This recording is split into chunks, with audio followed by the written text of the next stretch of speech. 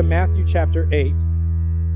And I want to ask this question, and at the beginning of my studies, I thought that this is what we would talk about on Sunday morning, and then it ended up obviously not being that way. I'm just going to read the passage one more time and then really just go through this. And we don't have any questions at the end, but if we have some time and you'd like to share something, then we will take some time for that. Matthew chapter 8, verse number 23. And when he got into the boat, his disciples followed him. And behold, there arose a great storm on the sea, so that the boat was being swamped by the waves. But he was asleep. And they went and woke him, saying, "Save us, Lord, we are perishing." And he said to them, "Why are you afraid, O you of little faith?" Then he rose and rebuked the wind and the sea, and there was a great calm. And the men marveled, saying, "What sort of man is this, that even winds and sea obey him?"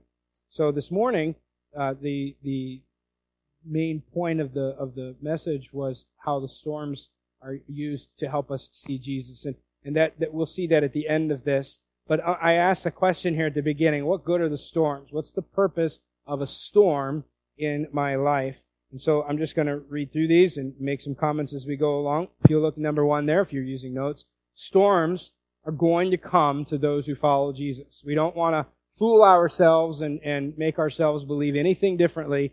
Storms are going to come. There is a cost to being a disciple, and Jesus promised that just a few verses before when he talked to the scribe, and the scribe said, "I'll follow you wherever you go." And Jesus said, "Well, do you know what this means? Do you know what this is going to cost? Foxes have places to bed down at night, and birds have nests. I don't have a place."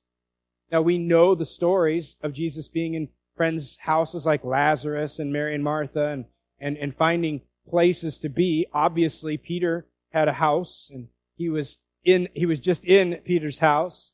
He has boats at his disposal. He's got Judas as a treasurer. They've got some things. They're not completely impoverished, but there is no guarantee of what is to come as far as worldly concerns are going to be. Jesus said there is a cost, and we see the storm as really the first cost of discipleship that Matthew brings up to us. It's going to cost you something to follow me.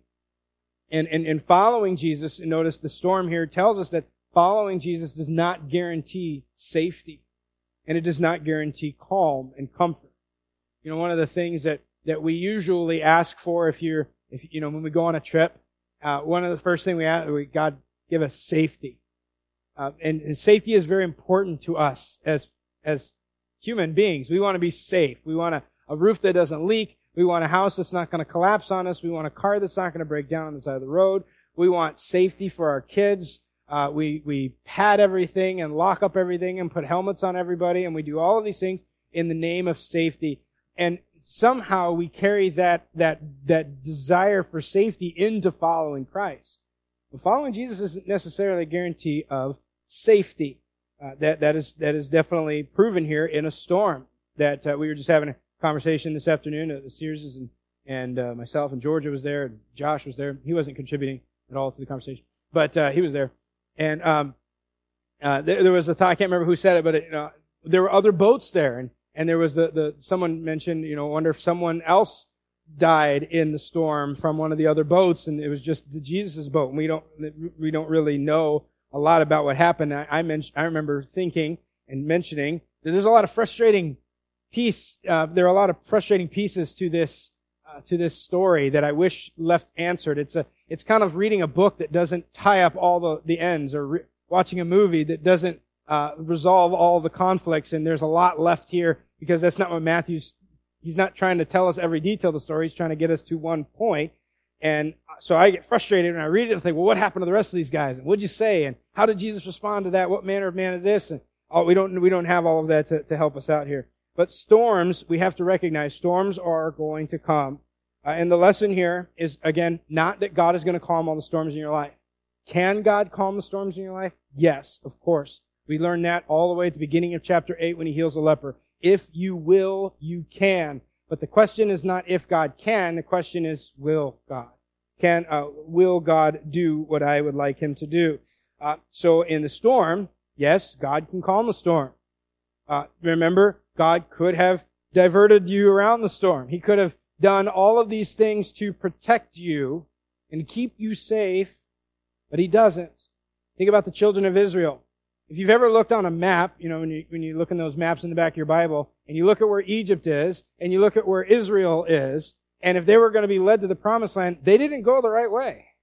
They walked a long way around.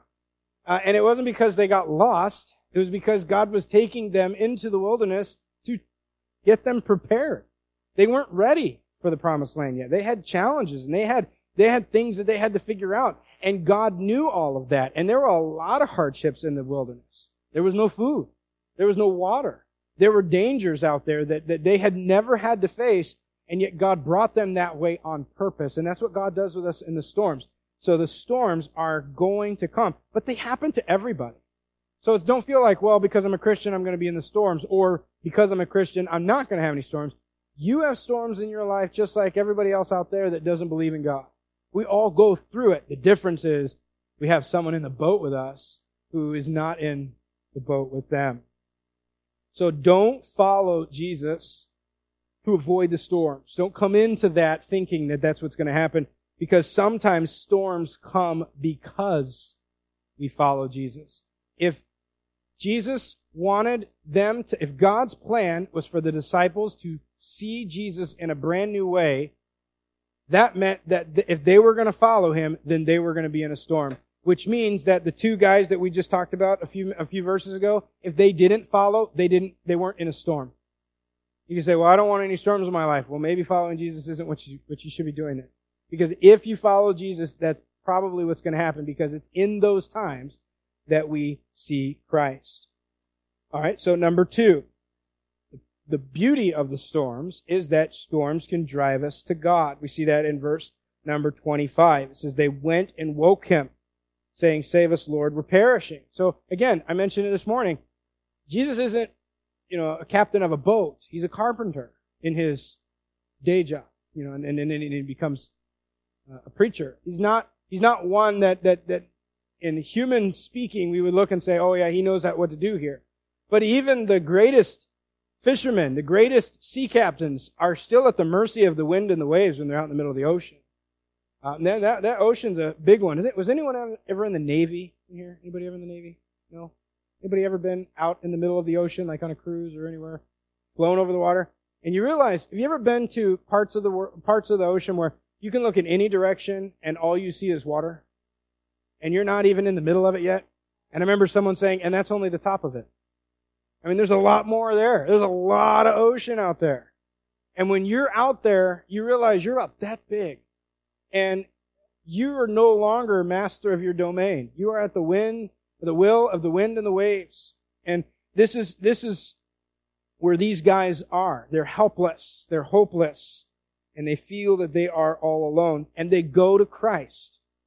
Great idea. When you're in a storm, when you're in a problem, go to Christ. Now, their prayer was not wrong. What they did, how they responded to Jesus, or what they did to respond to Jesus, that was the best thing to do. It was really the only thing to do.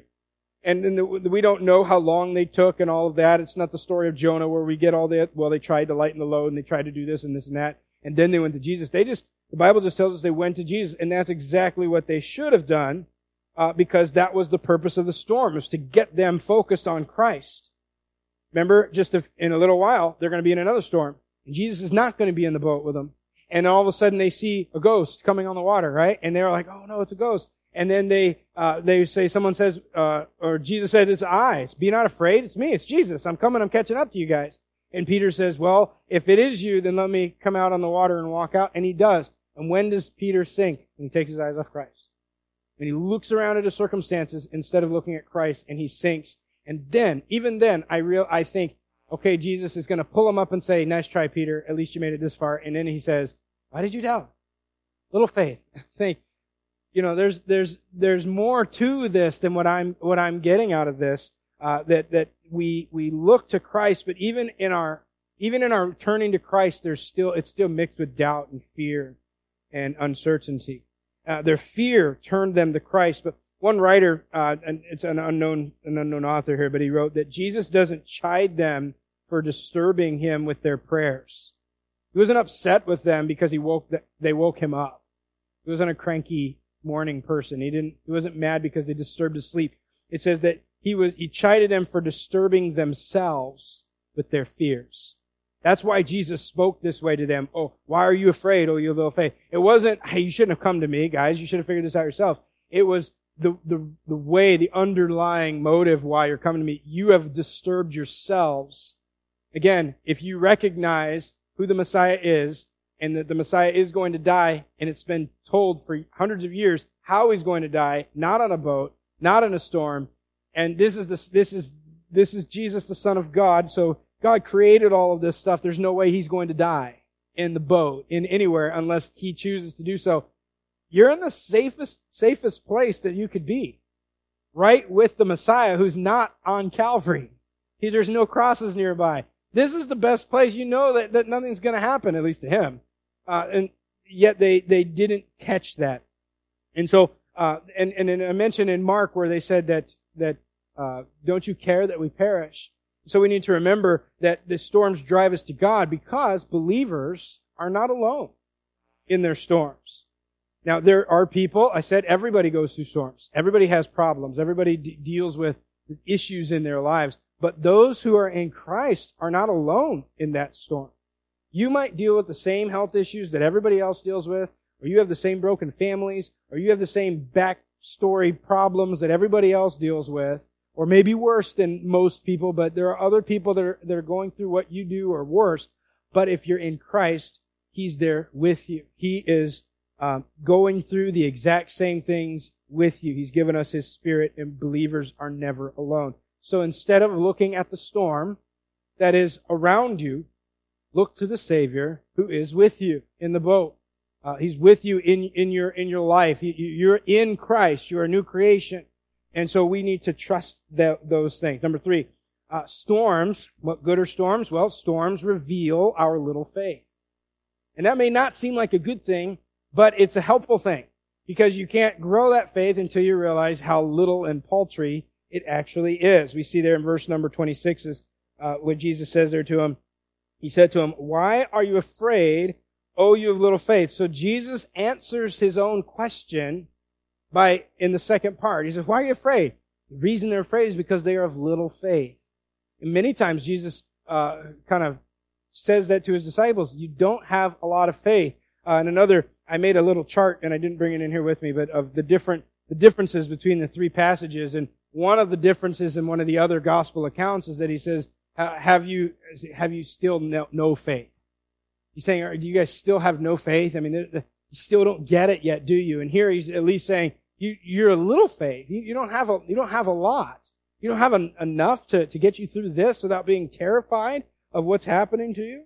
And storms will do that to us. Grant Osborne describes this as an inadequate God-centeredness. We are not adequately centered on God. We're centered on other things. We're anchored on other things that prove to be faulty, shaky, unstable, and we're not focused firm on Christ. Because if we were, we wouldn't be fearing in the storm. I did some thinking this week about if we were like Jesus exactly, or if the disciples were exactly like Jesus, how would they have responded to the storm? And one of the things was they probably would have fallen asleep, as Jesus did. They wouldn't have been afraid like Jesus wasn't. And I say, okay, so be more like Jesus and start going to sleep when it storms outside and stop being afraid. But that's a lot easier said than done. How do you say stop being afraid? Well, the solution to that is not necessarily an easy one, but it's given to us there. It's by bigger faith. It's by an increased faith. Grant Osborne wrote, they cry out to Jesus for help, and so at the deepest level, do have a basic trust, but they also feel that they're about to perish. And so it is terror rather than faith that drives them. So even in their going to God, they were kind of doing it with the wrong motives. Like, we are terrified. Jesus, I want you to fix it. And I'm not saying don't go to God in your fear. I mean, that's where it gets fixed. But there is a better way to go to God. There's a better way to show greater faith in our storms. With that, storms don't mean that you don't have peace. A storm means that there's no calm around you. A storm means that there's no quiet around you, but that doesn't mean that you can't have quiet and calm and peace inside you. Everything else can be going around you wrong. Chaos and thunder and lightning and wind and waves and just tumult and all this. But inside of the believer, there is the option for peace. That's what Paul talks about, the peace that passes all understanding. I don't get it. How could you be so peaceful in a time like this? How can you sleep in a boat? Peace. I'm not worried about it. I'm not stressed out about what's going to happen because I know it's not going to end badly. And even I was reading this week, and one of the writers brought out the fact that even if you did drown, you wake up in instant heaven. Win-win. Okay, you died. You're in heaven. You're a believer in Christ. You're with God. How is that bad? That's better than surviving and staying on this earth. And so it's a win-win for the believer. And so we don't have to be so uptight and so stressed out because of the things that happen in our life. Now that's easier said than done. I deal with that. We deal with stuff in our own lives, and we constantly trying to de-stress. Like, I realize you are way more stressed out about this than you need. You need to calm down. You need to chill out. And we deal with this on a day-to-day basis. And let me share just a couple of verses with you. You can look on your own. I won't take the time to read them now. But sleep is actually a gift from God. God gives His beloved sleep. Let me give you a couple of verses if you want to write them down. You can look at them later on. Psalm 3, verses 5 and 6 is one. Talks about God gives His beloved sleep. Psalm chapter 4 and verse 8. And then Psalm 127, verse 2. And it's all about how that God gives His loved ones sleep. But also those verses teach us that sleeping in difficult situations, being able to rest in stressful times, is a sign that you're trusting in God. Is there anybody in here that you cannot fly on an airplane? You can't sleep on an airplane? Is there anybody in here like you can't sleep on an airplane? Okay. 3 people, and 2 of them related to me. Is there anybody that you can sleep anywhere at any time? Okay. How about this? Is there anybody that you know that if they're driving the car, you can't go to sleep? AKA your wife? Okay. All right. Why is that? Why is that? Why can't you sleep when they're driving or when they're flying? Do you know how to fly the plane? Have you ever watched someone, maybe you've done it, you're on an airplane and you get a little turbulence, what do? We grab the seat. Because that's going to stop the plane from falling.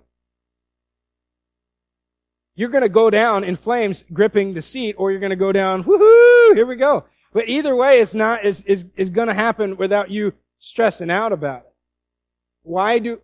If you can sleep on a plane, it's because you say, you know what, I trust that pilot, it's going to be okay.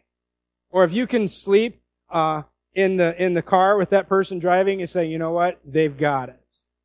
I'm okay. When we were at camp, a friend of mine told me a story that he was sleeping and his father-in-law was driving the car and he dreamed that they were in the car driving, and in the dream, he thought that his father-in-law was drifting off the road, and so he reached out and grabbed the wheel, and in real life he did that, and he's still sleeping this whole time. And so his father-in-law is fighting him in real life, and he's fighting in his sleep, and his wife's in the back hitting him, waking him up, and scary times. And it makes for a great story to share at campfires. But, it's a trust issue. And God gives those whom He loves and those who trust Him sweet, deep sleep. What is the one thing that usually goes away from us when we're stressed out? Just can't sleep. We're up all night, pacing, worrying, thinking.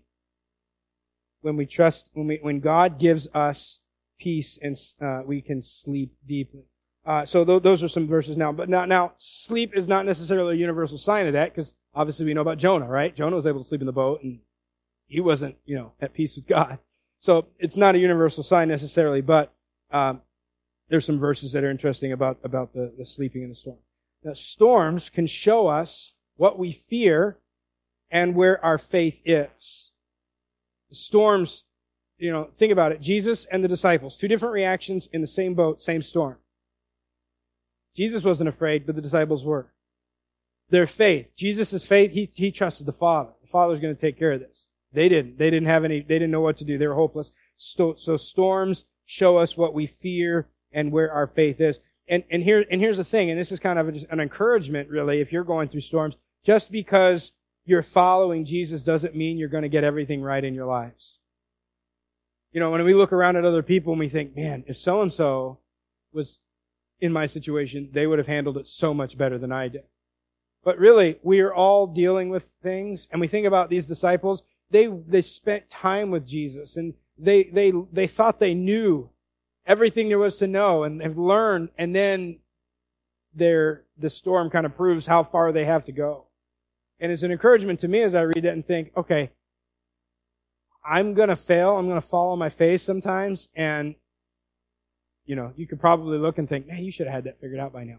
But when I look at situations like this, and at least it's encouraging there that followers of Jesus, being baptized, being a commitment, becoming the deacon, becoming the pastor, whatever it may be, doesn't mean you've arrived. There's always more to learn. There's always more. There's more ground to gain. We still have struggles. We still have fears. We still have doubts. We all deal with them maybe differently at different ages and stages in life. Maybe in different things and temptations and sins that we deal with, and the particular storms that God brings us through. We're all going to struggle. Sometimes I don't know that if there's a win-win situation where you're going to pass through that. Sometimes I think that there's no way that the disciples could have handled that any differently. It was just, they're human. They're sinners. That's how sinners respond. But there is a Savior who takes it anyways, who lets us come to Him regardless of our doubts. Number 4, storms are never out of God's control. We see that in verse 26 and verse number 27, specifically where He gets up and He rebukes the storm. I see this as like a child misbehaving, and Jesus gets up and says, guys, stop it. Sit down. Hush. Just like you would with a kid that's misbehaving. And the storm rightly does so. I wonder, you know, I wasn't there, obviously, in case you were wondering. I wasn't there to see it all happen.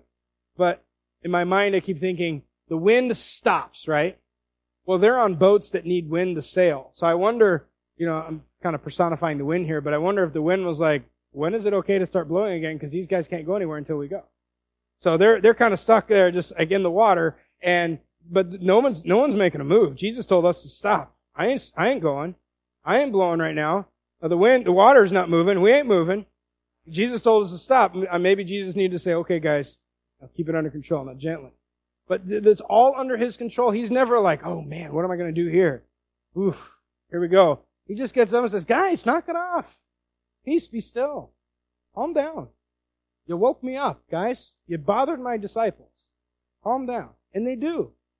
He's got the authority of all these things under Him. He can say, you know what? Hey, you fish, you jump in my net. Even you haven't been in a net all night, but all you fish over there, get in this net right now. And they do. Here's a fish with a coin in his mouth. You know, all of these things that Jesus can do that are just remarkable to us. It's like, how could you do that? Because He's God. He is in control at all times. Jesus didn't fear the storm. And He wondered why they did. He was wondering why they were worried. It's because God sees storms differently than you and I do. We see them as scary things, and He sees them as teaching moments.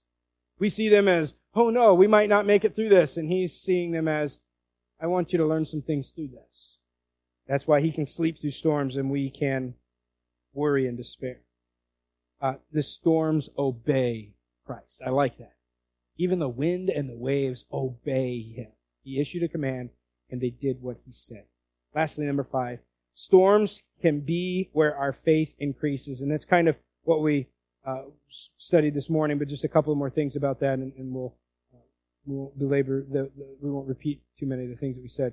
Storms can be where our faith increases. That's the beauty, that's the benefit of being in a storm, is that's where, first of all, you find out how weak your faith is, or how lacking, where the spots are. It's the crack in your theology. How big is God? Well, you find out when you're in the storm. Well, here, it helps not only to show you what's wrong, but then it can help you it can provide the location for growth. The disciples learned more about Jesus first by following him and by going through a storm with him.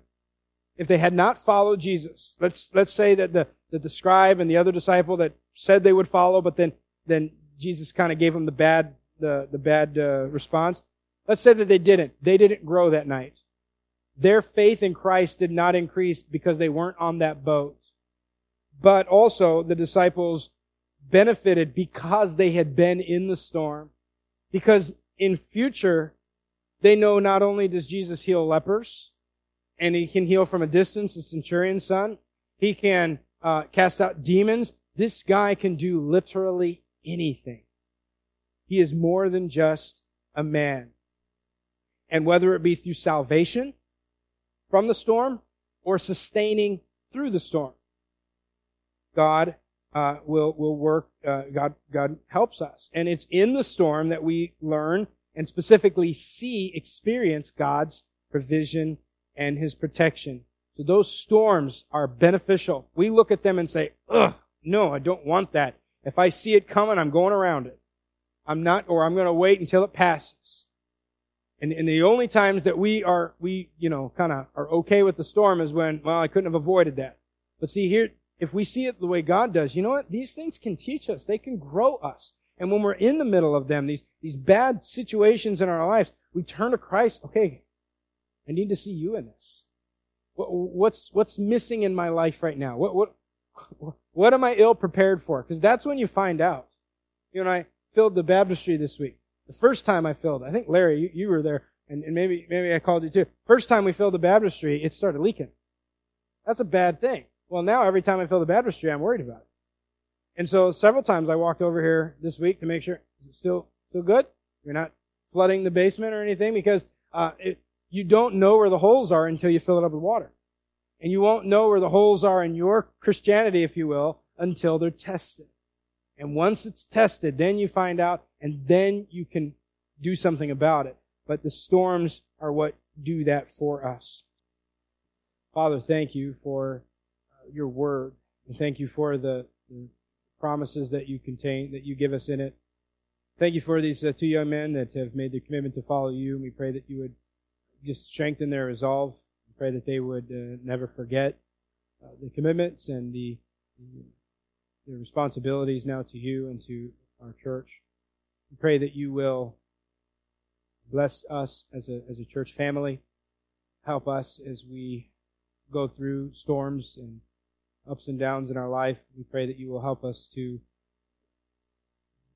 turn to you as our first resort rather than try to figure it out on our own. And then help us as we look to those around us that may be going through private difficulties and pains. May we be considerate, compassionate, sympathetic to them. Do what we can to bring them before you in prayer and to remind them to turn their eyes to you. So God, just help us, please, this week as we go out into the community, to our jobs, and to our different places. And may we be the light that you call us to be in those places, maybe even those outside of the community, the Christian community that are going through battles and storms. May we have a word to say to point their eyes to you, and we pray that you would use the storms in our lives and in those around us to bring ultimate honor and glory to yourself. It's for that reason alone that we exist and that we meet in this place and worship and sing and study. We do pray this all in Jesus' name. Amen. God bless you.